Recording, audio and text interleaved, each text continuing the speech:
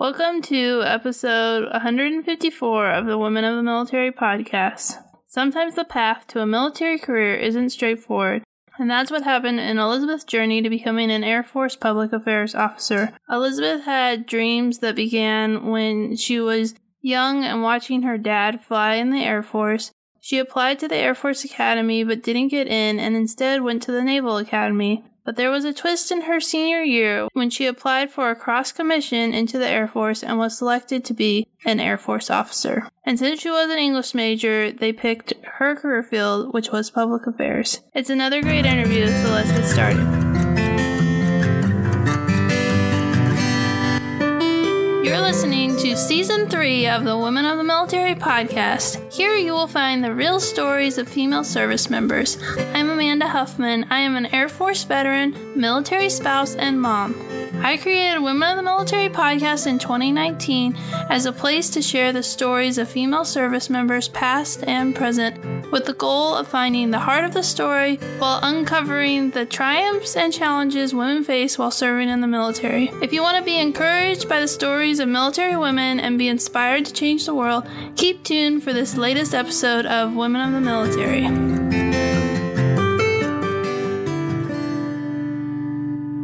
Welcome to the show, Elizabeth. I'm excited to have you here.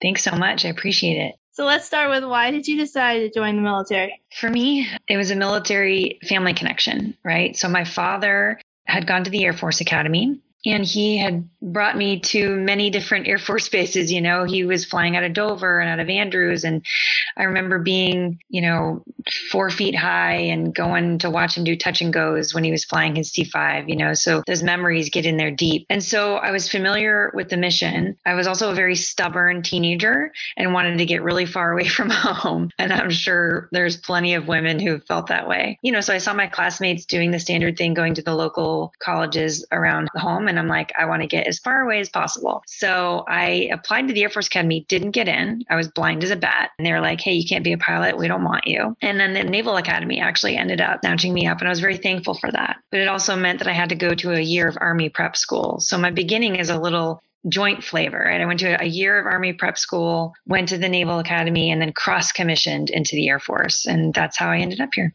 That's like such a crazy story. You're like, and I was in all 3 services before I even commissioned. That's so crazy. I interviewed someone who went to the Naval Academy prep school, and then she went to the Naval Academy. So it's interesting. Why did you end up at the Army prep school? Is it because there weren't enough spots, or like, how did that all work? Yeah, I think it was the nature of, I kind of became late in the process then, right? So I was applying to the Air Force Academy, and then I remember my dad and I flew out to Annapolis, and it was beautiful, right? And we met with the Naval Academy prep program administrators, and they kind of gave us a list of places that we could choose. And frankly, I was trying to be a little sneaky. I chose New Mexico Military Institute as an Army prep school because they had Air and Navy prep programs. And I thought, I'll do the Navy prep program, but I'll apply to the Air Force Academy again and see if I get lucky. And I didn't. And so I'm a believer. I believe that the Lord had a path for me and my family and what that would mean. And so I feel like that was where I was supposed to end up. And I'm so thankful for it to this day. Like, I have such a strong Naval Academy network and some really true friends from that time. So I'm just so glad it worked out. So when you were attending the Naval Academy, were you planning on cross-commissioning the whole time? No. In fact, I remember being a plebe freshman and, you're standing up against the bulkhead, the wall, and getting yelled at. And this upperclassman says, Kreft, what do you want to do with your life? What do you want to do in the Navy? And I'm like, sir, I don't know, JAG, sir. And he's like, you don't have no idea how this works. And I really didn't. I didn't understand that you had to do a service selection that was operational. I didn't know that you had to pick SWO or be a pilot, I just had no idea. And so after, of course, I became more familiar with the process and what we were actually learning to do, I kind of was going through my choices. I'm like, well, I got to be honest with myself. I am not tough enough to be a Marine, or at least I didn't think so at the time. I didn't want to be a SWO, surface warfare, because I knew I got terribly seasick. And so I just kept looking at those options, and I'm like, what do I want to do? I called my dad, and he said, hey, did you know you can cross commission? And I'm like, well, I didn't know that. It's actually right there in Title 10. Your commitment when you go to the service academies is just to the Department of Defense, not to a specific service. So that process takes several months to walk through. You got to apply I remember sitting, you're young and scared and 20 years old thinking that you know everything about the world. And then you go to this meeting, and I remember there were 5 admirals sitting on one side of the table and 5 generals sitting on the other, chaired by an Air Force general. And they're kind of grilling you like, why do you want to come into the Air Force? And my argument was, I thought I wanted to be a spy at the time. Again, when you're dreaming about what am I going to do with my life? What cool things could I do? I thought I wanted to be in the CIA. So my path was going to be go into the Air Force, do OSI, and then eventually launch into some 3-letter agency. I was an English major. And so the Air Force said, yeah, that's cute. You're going to be a public affairs officer. Love your plans. That's awesome. But since you can write, we're going to put you in PA. And so that's how I ended up here. You're the second person that I've interviewed who cross-commissioned from the Navy. She did a semester, I think, at the Air Force Academy, and she ended up meeting her husband, and so she commissioned into the Air Force so that they could be stationed together. So I knew it was a thing. It's not very common, but it is common because I've interviewed more than one person who's done it. So that's really interesting. Yeah. When I did it, this is back in 2002 when I was there, what they had said was in the past, you had to find somebody who would swap with you. So you had to reach out to the other academy. And then at some point they realized, well, that's a little too difficult. And so in my class, there were actually 7 of us who applied to cross commission, but only 2 of us were chosen. So I think every year is slightly different, although they have gone away from that requirement of forcing people to find someone to swap. I think that makes it a little easier. Yeah, that would be really hard. Especially because it's not like you have your network built up. That would be a little bit more complicated. I think that's good they got rid of that. So you ended up doing PA even though you originally wanted to do OSI. So where did you go for your first assignment and what were you doing? To go into the Air Force, it was like the best feeling in the world. I got to be honest, because once you highlight yourself amongst your classmates to say, hey, I want to quote jump ship. Oh my gosh, I was getting such a rash of crap from my classmates, right? They're like, oh, you want to go into the chair force, and I'm like, oh God. So I thought, oh my goodness, what if I don't get picked, And then I did. And I was like, oh, thank goodness, they set you up with a call to the career field managers down in Texas. And so I remember talking to this major again, you're like this baby midshipman. I'm like, ooh, I'm talking to a major. This is so important. And he's like, you're going to be an overage wherever you go. Cause again, I was a little late in the process. So he's like, where do you want to go in the Air Force? And I'm like, oh, I wasn't prepared for that question, but I love Florida. And so anywhere in Florida sounds great. And he's like, well, what do you know about Patrick, Air Force Base? And I'm like, I know nothing, but I will learn everything. So he's like, well, that's where you're going. Congratulations. It was like a 5-minute conversation. And I'm like, okay, sweet. So, and it's not like Google was really a thing, back then. So I just kind of waited until I showed up to my first assignment. And I remember I drove down there with my dad, beautiful beaches, who ends up at Patrick for their first duty assignment? It was this huge, amazing thing. And I remember talking to a bunch of people once I got there. They're like, how did you arrange this? I'm like,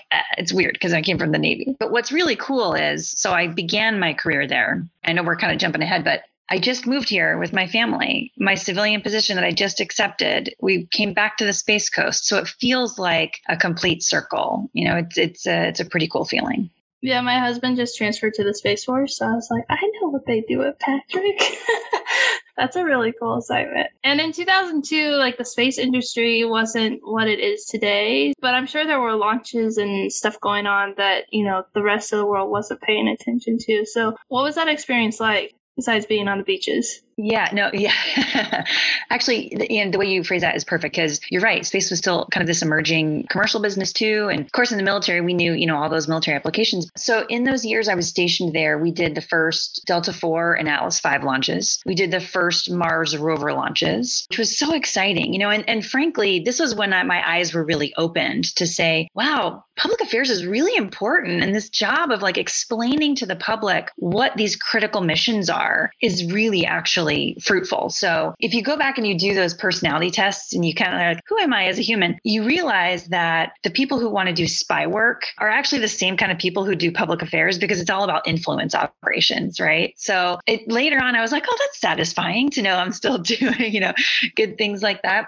So yeah, when I was here, again, young baby lieutenant, your eyes are kind of getting opened to the meaning of these missions, how it connects to the joint force and the significance of it. At the same time, that's just when SpaceX was becoming a thing. And I remember hearing about this concept, like, oh, they want to do experimental launches and non-DoD entities want to get into it. Wow. So I remember being like, I wonder how they're going to pull that off. And now years later, we're kind of seeing this progression and really how it's offered competition in the marketplace. It's really cool to see that progression.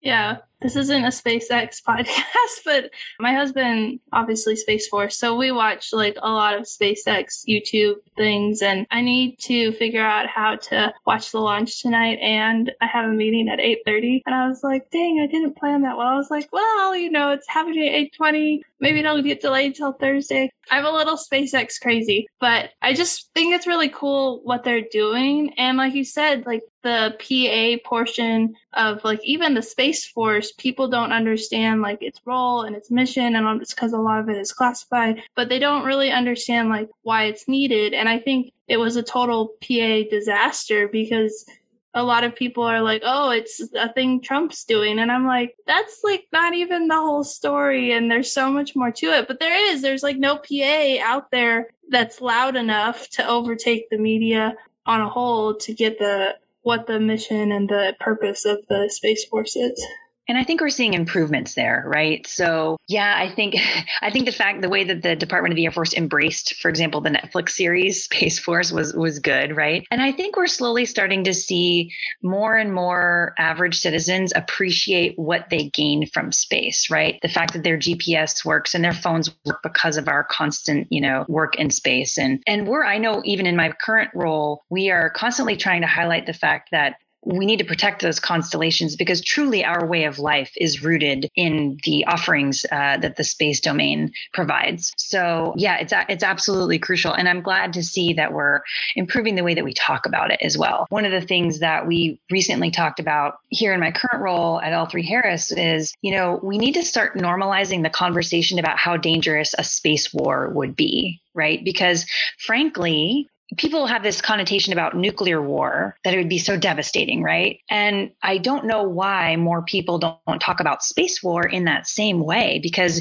if there are debris fields that knock out entire constellations, that's permanent. That there's no going back. We don't have the capability that I know of yet to clean up that debris. And so when it comes to holding our adversaries responsible for the damage they may cause in space or the permanent effects, like I would love to see more conversations rooted in that we really need to take space operations and potential space war as serious as nuclear war. Yeah, that's really true. I'm just thinking of like all the different interviews, and like a couple of years ago, China blew up one of their satellites and they made like thousands of, or maybe even millions, but all this space junk that now the people who are monitoring our satellites have to watch for it and move. I don't think people understand all the stuff that's going on. And I think a lot of it is because a lot's classified. And then there's a lot that just never makes it to like national media. And like you said, it's not like people think Space Wars and they're like Star Wars? Like, and you're like, no, not Star Wars or Star Trek. It's totally different. But yeah, that's a really good comparison. I'm going to link in the show notes to some of the resources that I'm talking about. So if you're interested in space and if you want to learn about joining the Space Force, you can get more information about like what's going on in the space arena. After you were at Patrick, where did you go next? So I was lucky enough and blessed enough to have really good teammates at Patrick. We won a bunch of awards. We won some writing awards, especially with our work. I didn't have a chance to mention this before, but one of the really important missions we executed there was when the Shuttle Columbia broke apart. And that obviously halted the shuttle program for many years. And I was actually the public affairs officer on duty that day. And so that moment and series of days following really shaped my understanding of how important public affairs and PR is, even in servicing families who are experiencing tragedy, right? Making sure your comments are clean and accurate and timely can make such a huge difference when families are waiting for information or when communities are hanging on your every word to see what's going on. So that was really impactful for me. And it really just shaped my appreciation for public affairs as a career field. Firmly after Patrick, I was like, there's no turning back for me. I'm a committed public affairs person. And I leaned forward and I wanted to go then, okay, so I've been doing this space mission for a while. What else is out there? What are the other major commands, obviously? And so I looked to ACC. And at that time, the F-22 operations were really the hot topic. And so I applied to go to Langley and I was selected to go be the deputy chief of public affairs there for all of the first operational F-22 squadrons. And so we did IOC and FOC there for the F-22s, and we did their first, I would say, mock deployment. We went to Alaska to pretend we were going overseas, and it was really neat. So a wonderful experience there, and really pushed my boundaries of understanding, okay, how do we create an entire communications campaign, right? So you go from this baby lieutenant phase to, okay, now I'm understanding how to do my job a little bit more. And that was a wonderful opportunity. So Langley was my follow-on assignment. That's really cool. So I graduated high school in 2002, and then I was going through ROTC as like the F-22. So it brought back a lot of memories because I went to Edwards when it was still in the testing phase, and we got to see it like take off, and nobody really had seen the F-22, and it was like so exciting. So it's really cool to hear about how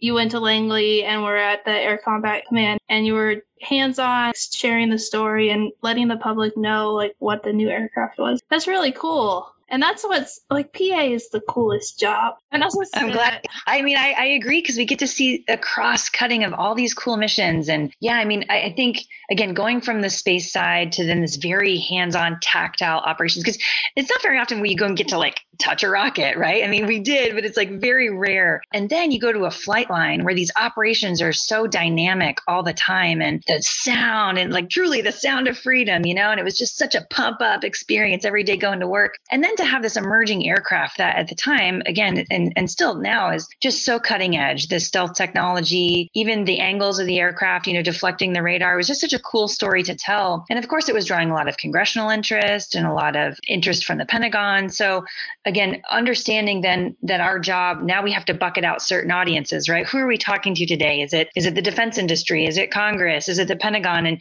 truly understanding how to shape our message for a particular audience. That was where I really first started to really grasp how important that was. It's that marketing stuff of like, you have to talk to who you're specifically talking to, or else you can't talk to everyone, because then it's just a bunch of noise and it's not very helpful. So after you were at Langley, or was there anything we missed? If we missed something, you could talk about it. But where did you go after that? Well, while I was at Langley, I had a couple really good mentors who encouraged me to apply to go to the Thunderbirds. So that was my next assignment, which I would say more than any other assignment shaped the trajectory of the rest of my career, because it's sort of a game changer. When you're selected amongst your peers to go serve as a Thunderbird, you know, it means a lot. You're kind of like you're showcasing your career field to all these other operators, and you know you're going to go out and you're going to take that mission and that narrative to hundreds of different bases, hundreds of days on the road, and truly highlighting the entire force, right? So for me, I was selected to go to Thunderbirds, fantastic, but I was still pretty young. I was still a captain. And so it felt like this daunting task of how do we tell the story of, through these very beautiful jets flying in formation, how do we use them to tell the story of the real work going on in the deployed locations? These beautiful polished jets telling the story of the dirty, dusty, complex operations happening downrange. And luckily, I had a really great boss, Colonel Kevin Robbins at the time, who understood how to shape the narrative of the squadron and help the pilots understand, like, we are here to represent the combat operations that are going on right now. And it makes such a difference when you have a solid team like that, because it's hard as a PA if you're trying to steer people who aren't malleable, right? Or who aren't open to the perspective that you're trying to share. But especially that first year when we were on the team with him as a boss, it really melded really well. We also did the first overseas tour since 9/11. So we went to 7 different countries in 5.5 weeks. And, that was a significant hurdle for us because, a lot of obviously, as we know, things abruptly changed after 9/11, and there were a lot of things that just were on pause. And so our squadron hadn't taken that message overseas in many, many years. And so to orchestrate that and to really showcase to our allies as well, our commitment to them as a partner was huge. And so it was, I would say, a life-changing opportunity, and one of the assignments that I would say has really shaped the rest of my career going forward.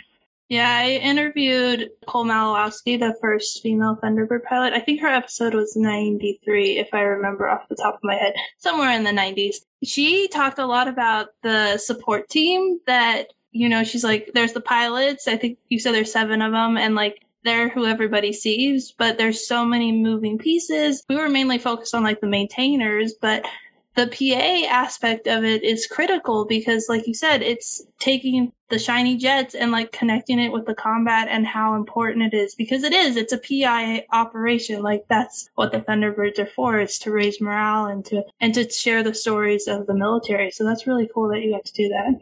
Yep. And Fifi was on the team that first year with me. So I got to learn a lot from her. I'm sure, I don't know if she mentioned this or not, because she is really humble about some of these things, but she took time to write back to every single young girl that ever wrote into her. Right. And so that's just very inspirational. And that's one of those things that you go, yep, that I want to do that too. I want to be, and she did such a great job of connecting with young ladies, and she understood the importance. Now, I will say also who joined with me was Samantha Weeks, and she was the first solo pilot. So Fifi was the first diamond pilot, and then Sam Weeks, Combo as her call sign, was the first solo pilot. So 2 very different. And so that was really cool to kind of tell that story too, of how their roles are different, right? So Fifi got to do the nice, beautiful flying around, you know, and then Combo got to do the upside down flying and fast passes. And so that was also a cool narrative for us to explore, especially when we got to talk to these young girls, to talk about, hey, it was a hook for us to explain there are different operations out there,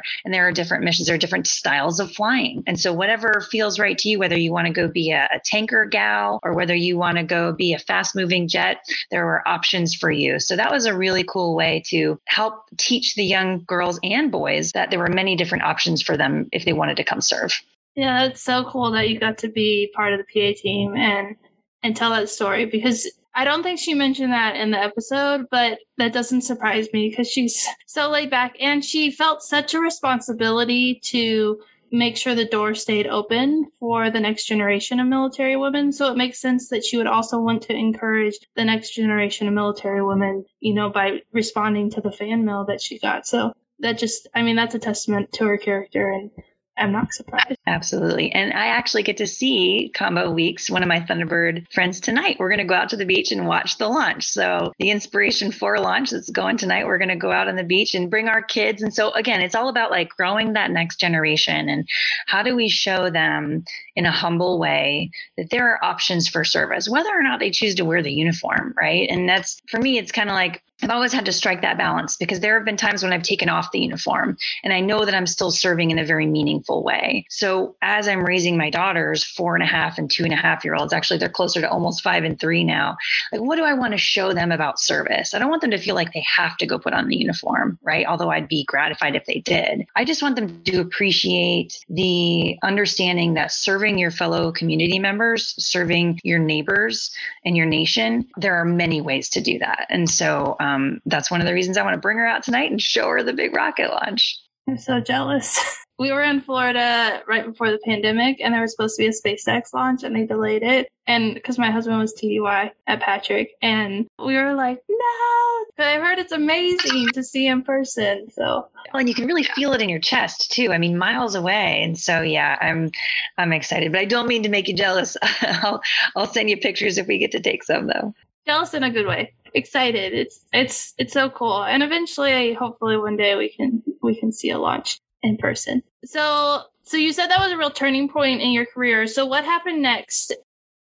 So a bunch of different things, but I was actually tapped to go on a deployment right after the Thunderbirds, which ended up getting canceled. And it kind of like made me start questioning like, okay, what do I do with my life? How long am I going to stay in active duty? And I ended up choosing at that point to go into the Air National Guard for many different reasons. And that's a whole other podcast that we could fill up.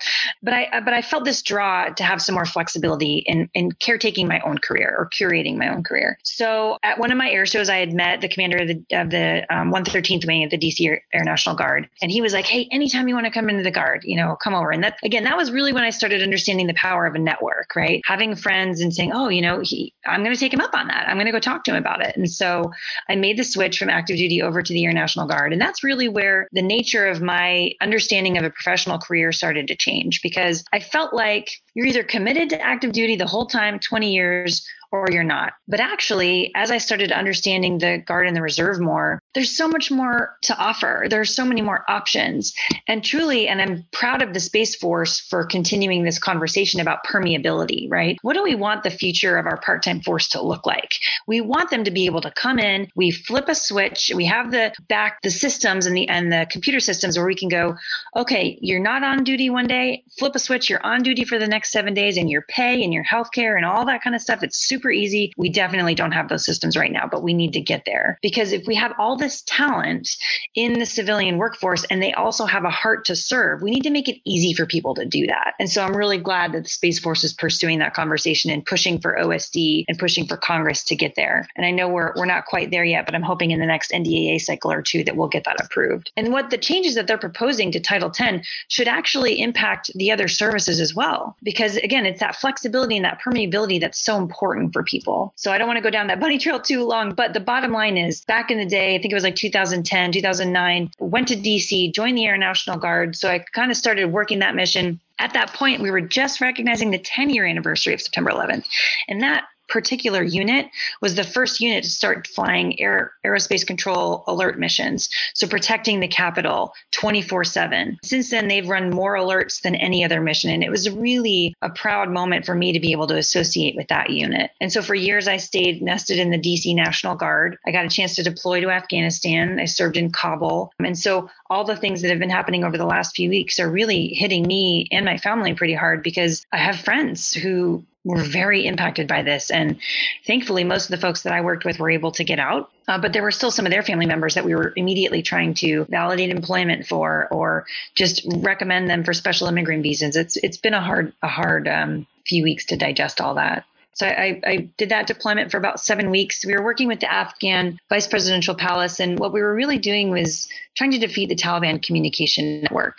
And these are these moments where you kind of look at yourself and go, did we win? I don't know. I know we won some battles. And I know that for an entire generation of young Afghans, we gave them the opportunity to experience a different level of stability and a different level of peace than they ever would have if we weren't there. So when people are questioning, what was it worth, or what did we do? I bring myself back to that. There were babies born in Afghanistan who are now 19, 20, who grew up in an entire time where there was some stability provided by us and our allies and the coalition.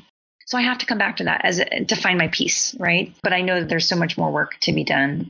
I think that as an Afghanistan war veteran, that it has been a really hard week. And I think by happenstance, happened to start therapy in late June, and I'm in the middle of therapy right now. And I needed this therapy so badly that I had no idea it was coming and how this would affect me. And so it felt really silly. I've been home for 10 years from my deployment, and now I'm getting therapy. It was the time that I needed the therapy the most. And I just think if you're a veteran and you're listening to this and you're struggling, even if you didn't deploy, but you served in the military and you feel a connection to Afghanistan, that you should reach out to get help. Colon Veterans Network is a great organization. I can hear in your voice what I can feel in my heart of the pain and the struggle over the last few weeks. And so I think it's just really important that we stop and say check in, make sure that you're doing okay, and get help if you need it, because I've needed this therapy so much, and I had no idea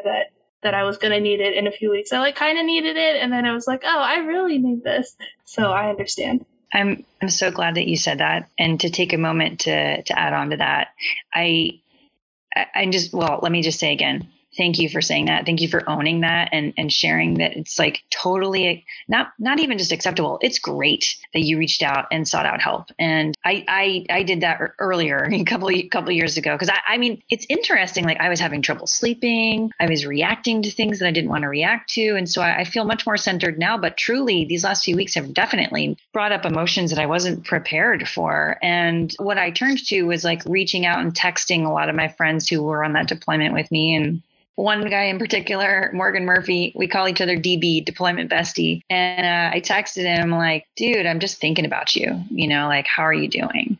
And I think those moments, I know I saw a lot of my friends kind of commenting on the same thing, like, well, just reach out to your friends, just touch in with them, touch base. And he sent a couple pictures of us from our deployment that I hadn't seen in years. And it just warmed my heart so much. So yeah, those moments where you can center on your friends or center on those connections for therapy are just so, so important. Yeah, and Cohen Veteran Network is a free therapy option for post 9/11 vets. And I did a podcast interview with the Penn State branch of Cohen Veteran Network. So I'll link to that in the show notes so you can get more information, because that's what I'm using right now and it's amazing. And it's only like a 12-week session, but it's like exactly what I needed and it's helped me so much. And I also meant to stop and then I got distracted because I was listening to you. But I think it's really important to talk about like the switch from like active duty to National Guard, because I think my biggest regret when I transitioned is like, I was like, well, I'm getting out. And I didn't ever look at the National Guard or reserves because I don't know, I just didn't think that it was a good option. Learning about it now, I'm like, I didn't even consider it. At least if I had considered it and like done my research and then been like, no, it's not for me, then I think that would have been a lot better. Instead, I think it was partly because I was a civil engineer and I didn't want to deploy and I was so afraid of deploying, but I could have cross-trained into a different career field and had more stability that made it more work-life balance. But there is still a lot of sacrifice, but I think that you should at least consider it if you should do the Guard or reserves, or if you should just get out, because sometimes it probably was the best decision for our family since my husband is active duty. But sometimes I'm like, why didn't I look into it? Yeah, it's really hard. It's hard to know what the best option is. But I will say for me in that situation, I knew I wanted maximum options. That was my goal, give myself maximum options. And so again, I can't even remember which mentor at the time was like, look, don't get straight out. Like, I know you're frustrated. Part of the reason I was getting out was I was super frustrated with the current boss that I had, right? And some of the misogyny that was going on and just,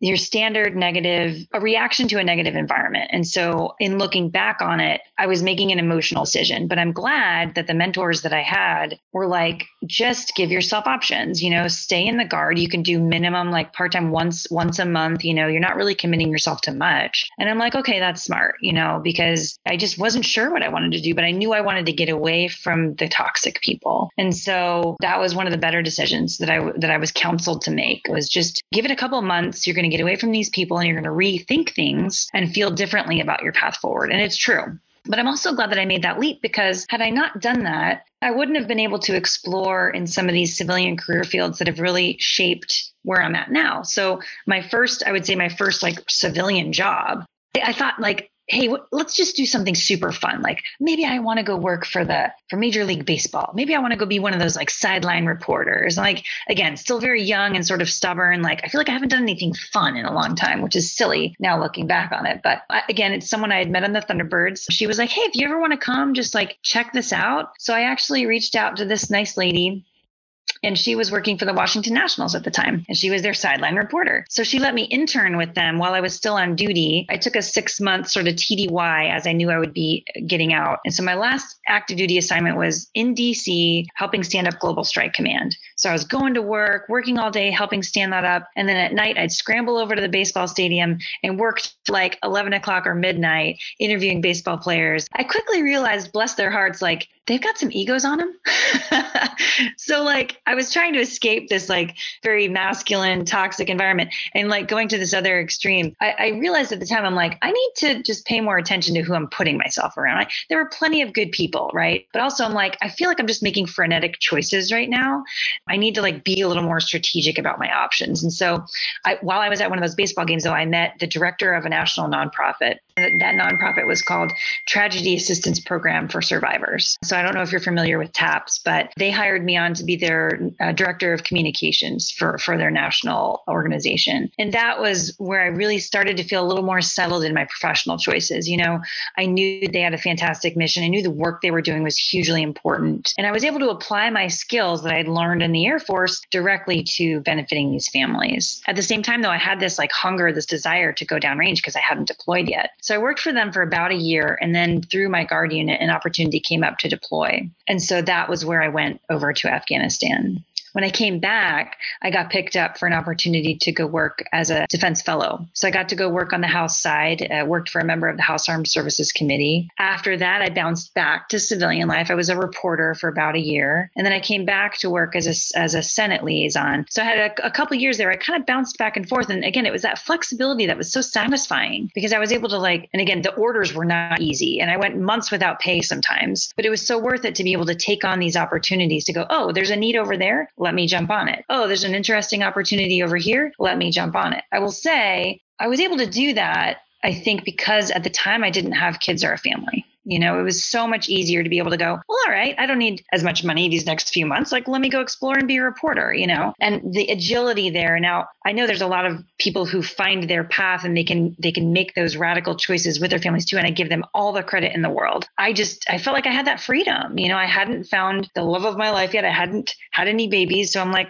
let's just keep exploring. Let's just be creative. And then it was while I was working that Senate liaison opportunity when I met my husband. So that in 2000, gosh, what year was that? I'm showing myself here. Right at the end of 2014 was when I met my husband, and we met on December 30th. And we fell in love on our first date, which was awesome. And we got engaged a couple months later. And then, you know, I would say again, like some of the choices I've made as a mom or as an airman were influenced by where I found myself in life. I knew I could make sort of risky choices if I wanted to. If some people would call them risky, I would call them adventurous, you know? And then now that I've been a mom for the last almost 5 years and a wife, it does shape your choices. Okay. When my husband and I met and knew that we were going to be together, we kind of had that conversation like, okay, we have two competing careers kind of, right? And I had enough experiences in my career where I felt comfortable saying he has this very niche job with the Department of Justice. It was very tactical. And it was only based in Quantico, Virginia. And I'm like, okay, well, here's an agreement we can make. I will take on as many staff jobs as I possibly can in the Pentagon so that you can be rooted in your career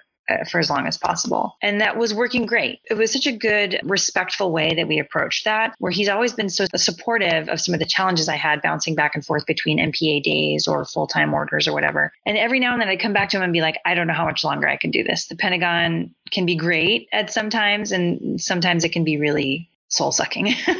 So then that brings us to where we are today. So a couple months ago, I was approached by a recruiter and they were looking for a vice president of communications for a defense company. And I came to my husband and I said, look, I know that we had this conversation about staying in DC for as long as possible, but this is a really great opportunity for my career and the pay is right. And it's the top communications position in the company. And I really think that I'll have a chance to influence what they're doing. And so we talked about it and prayed about it. And this is where I just have to give my husband kudos because he walked away from his dream job to come and have us move down to Florida. Now he still gets to stay with the Department of Justice, but he is doing a very different job now. But I just have to say that teamwork that he offered really was so meaningful. And he didn't hesitate. He was like, let's talk about the options. Let's talk about the logistics of it, what it would look like. And let's crunch the numbers. He's very methodical. I'm more like, hey, sounds good. Sounds great. Let's go do it. And he's like, let's sit down and crunch the numbers. And so we can make a great pair in that way. But I have to say, it has been so meaningful as a professional woman to have a partner who understands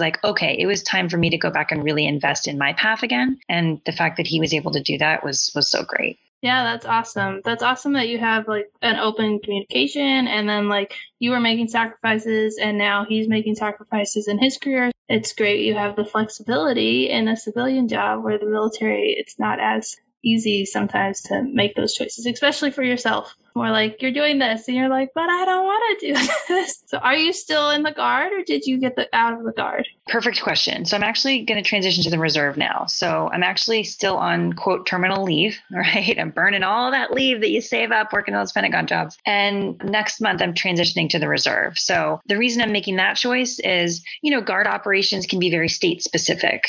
It's good because those domestic operations, especially natural disaster response, like you need a force that's on the ground in the state that you're serving. And the familiarity that I had developed with the Pentagon and some of those more central policy making operations is really where my sweet spot is and where my gifting is, I think. So I talked to some of my mentors again, and I had to struggle though, because like you build up a loyalty to whatever branch or whatever component that you're in. And so I was really struggling because I'm like, man, the Guard has been really great to me. And I recently promoted to colonel, which was just so gratifying and like humbling. And I'm like, wow, like the Guard made that happen for me, And so I went to my mentors. I'm like, I feel guilty. Like, is it okay if I switch over to the reserve, And man, again, like great mentors are like, okay, who cares? Nobody's going to care. You're doing great things for the total force. The reserve needs good people too. This is going to work well for your family and where your talents lie. So nobody's going to, and if anybody gives you a hard time about it, tell them to go pound sand. You know what? Okay, I need to embrace that a little bit more because you have this like heaviness or guilt on your heart. Like, what do I need to give back to my team to show them I'm thankful? And I think women, we do that a lot, right? We prioritize the feelings of others maybe, or what other people are going to think of us. And at the end of the day, I know I'm serving well, and I know that there's a mission out there that could use my help. So I'm choosing to proudly go over to the reserve for the time being and see how I can help there. That's such a great way to look at it. And yeah, I think we have this like loyalty of like, oh, I'm in the whatever. And then we feel guilty, and it's more in our head. And you had some really great mentors. So I know that you mentioned before we started this interview that when you became a mom, you kind of felt alone and challenged. So what did you do about that? Yeah. So I'm a little bit of an older mom. My husband and I met a little later in life. And I know that happens for a lot of military women, because we do get so focused on our careers, or maybe we just didn't meet the right person. And I go back to like, I think this was God's path for me and my husband, but we met when I was turning 35, 36, I think. And so then we had that conversation like, okay, how quickly do we want to start having kids? Cause like, I don't know how long it's going to take to get pregnant. And I don't even know if I'm going to be able to. So we started down that journey, and we were like, I almost feel guilty saying this, but like we got pregnant right away. Like we didn't even get a whole like year of marriage under our belt before we started, knocking out babies. So that was a huge blessing, right? At the same time, I don't think I was mentally prepared to what that would mean as a career shift, what it would mean for our partnership and our marriage. And I felt very alone because, again, as this older mom, like when you walk into the doctor's office and they sit you down and with like kind of a stern face, they go like, you need to understand that you're advanced maternal age. And it kind of hits you deeply like, ouch, I know I'm older, but do you have to say it that way? Like, yikes. Okay. Even those words coupled together just still kind of like, it just sounds so depressing, advanced maternal age. And then I realized like, wow, actually a lot of my friend network in DC, like they had their kids in their 20s. And so I had these wonderful friends whose kids were late teens or getting into college. And I'm like, I don't know that I have any friends who are on this same journey as I am, or this timeline. And so I just thought, like, of course, who has time when their babies are like 6 months old or a year old, right? I didn't. But as the months progressed, I'm like, I want to create some sort of community for moms where they don't feel like they're just old and alone, but like, okay, so we had kids later, but maybe that means we're greater in some ways, And so the words kind of just rolled off my tongue. I'm like, yes, later, greater moms. That's it, So I created a Facebook page, and it's out there. And again, it's growing because, again, who has time for pet projects? I don't have as much time as I would like to, but it's really just a place where we can share inspirational conversations or just share pet peeves or share funny memes. And you can go, I'm not by myself. This grouping or I'm not the only 40-year-old showing up to the soccer field. I'm not, or sometimes people start having kids when they're younger and then have their third, fourth, fifth kids when they're over 35. And you're like, man, motherhood feels a lot different now than it did when I first had my kids, because you can bounce back so quickly. It's kind of like when you're younger and you're having a drink or so, man, you can crush it till 2, 3 in the morning and wake up the next day and go do whatever you want. When you're over 35, I'll say, or especially in your 40s, you're like, I just can't do that anymore. I can't do it. So getting up at 4 a.m. with kids is the same way. You go, I am struggling. I am on the struggle bus big time. And so I just wanted to have people to talk to about that, So again, if there's anyone listening and you find yourself in that position and you just want a safe place to just go and laugh at a few things or not feel alone, check us out, Later Greater Moms. Yeah, and I'll link to it in the show notes. And we're running out of time, but I really love this interview. And I always like to end with, what advice would you give to young women who are considering joining the military? So let's end with that. I would say don't hesitate to reach out to strangers if you want to hear unfiltered views, right? If you have family who are telling you about their experiences, awesome. Do it, but reach out to some people who might inspire you. Go on LinkedIn, find some military women who have a path or a story that really intrigues you, and don't hesitate to reach out to them. I promise you at least half will respond back. Yeah, we're all busy. But if someone writes me to go can you just tell me a little bit more about your path? I am absolutely going to find time to talk to that young lady. So don't be afraid to reach out to people, even if they're strangers. If you want to know how they got to where they're at or how you might be able to engage in a path that looks like that, reach out, send a cold note, be brave, be bold, and do it. So that's how I started the podcast. Is I went on LinkedIn and I looked for women veterans, and then I sent them cold messages and was like, hey, I'm starting a podcast where I interview women. You want to be on it? And over half of them said yes. And I don't have to do that anymore because the word got out and now there's this big long list of people. I agree. And I think women veterans feel like a responsibility to help the next generation of women by preparing them for some of the challenges that are out there. And you've talked about mentorship and your network so much in this interview. And so it just shows how important building that network, even before you even join, by reaching out to other women veterans is crucial. So thank you. Absolutely. You're spot on with that. Thank you so much for being on the podcast. And I'm really excited to share your story. Thank you, Amanda. This has been awesome.